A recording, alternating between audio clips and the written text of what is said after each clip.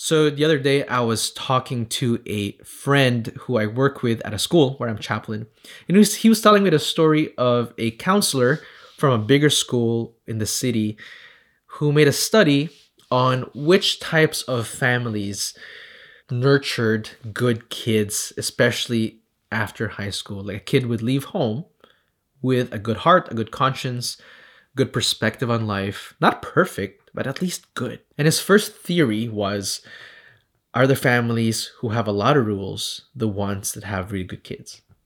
Or are there families with no rules the ones who have really not so good kids? And you realize that's actually not the case. That there are families out there who have a lot of rules and very structured, very principled, have a very strong family structure, who there are kids that are really good, and similar families who have kids that aren't, right? And then he realized also there are families without a lot of rules that have kids who are really, really good, and have also kids that aren't really, really good. And so he started thinking, are there more deeper motives that really make and nurture good sons and daughters throughout high school, throughout childhood, and into real life, and into the real big world out there.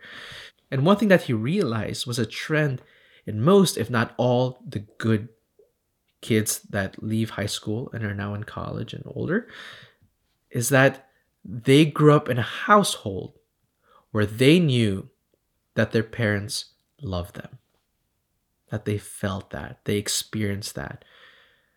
Regardless of many rules, no rules, whatever that is, the kids knew that mom and dad loved them, that my parents loved me, and that they could point to experiences and to evidence that they were loved.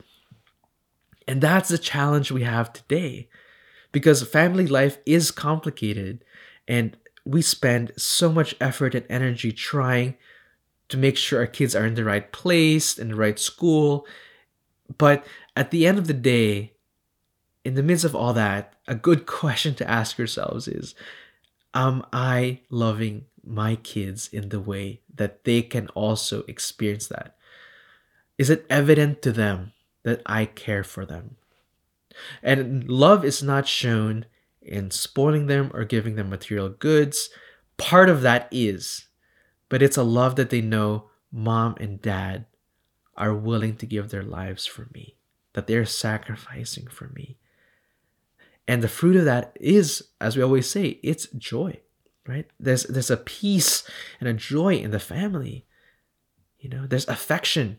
A kid void of affection, oh my gosh, right?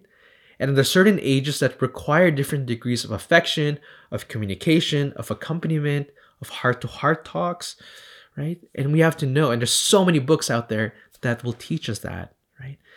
But huge question, my friends, especially those that I know personally, ask yourselves this question. Do my kids know for certain that they are loved both in the affectionate way, in the virtuous way, in the sacrificial way? And if you even want to go the extra mile and ask your oldest child, can you say that I love you? And do you have evidence to prove that?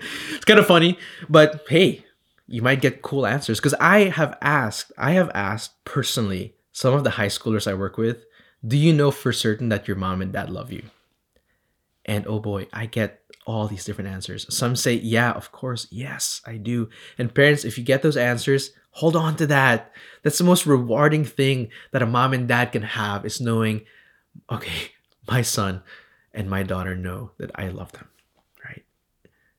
But there are other answers that are like, I don't know, I don't think they love me, right? That's when I say love that is not communicated, or love that does not have communication, is not known, right? Maybe it's time, if you're one of those parents, maybe it's time to talk to your kid. Maybe it's time to show them true affection. Maybe it's time to understand, what is the love language of my son, of my daughter, right? And every kid is different. Every child has their own personality, And every child has their own way of understanding what love is, or experiencing love, or appreciating love. And that's the job of the parent. Challenge yourselves to ask that question between spouses and not even to your kids, or may even just pray about it. Make it a thought experiment this week to ask yourselves, am I doing what I need to do to make sure that my kid knows that they're loved? Don't trick yourself into thinking, oh yeah, I know that they're being loved. They're just being rebellious. No. If you think that's the case, ask your daughter, ask your son, take them out to a meal or coffee or something and just ask them if you have older kids. Or if you have younger kids, even just over dinner, like, hey, I just want to ask. And you'll get the sweetest answers. You'll get the sweetest answers, especially if they're younger. They might just come over and hug you.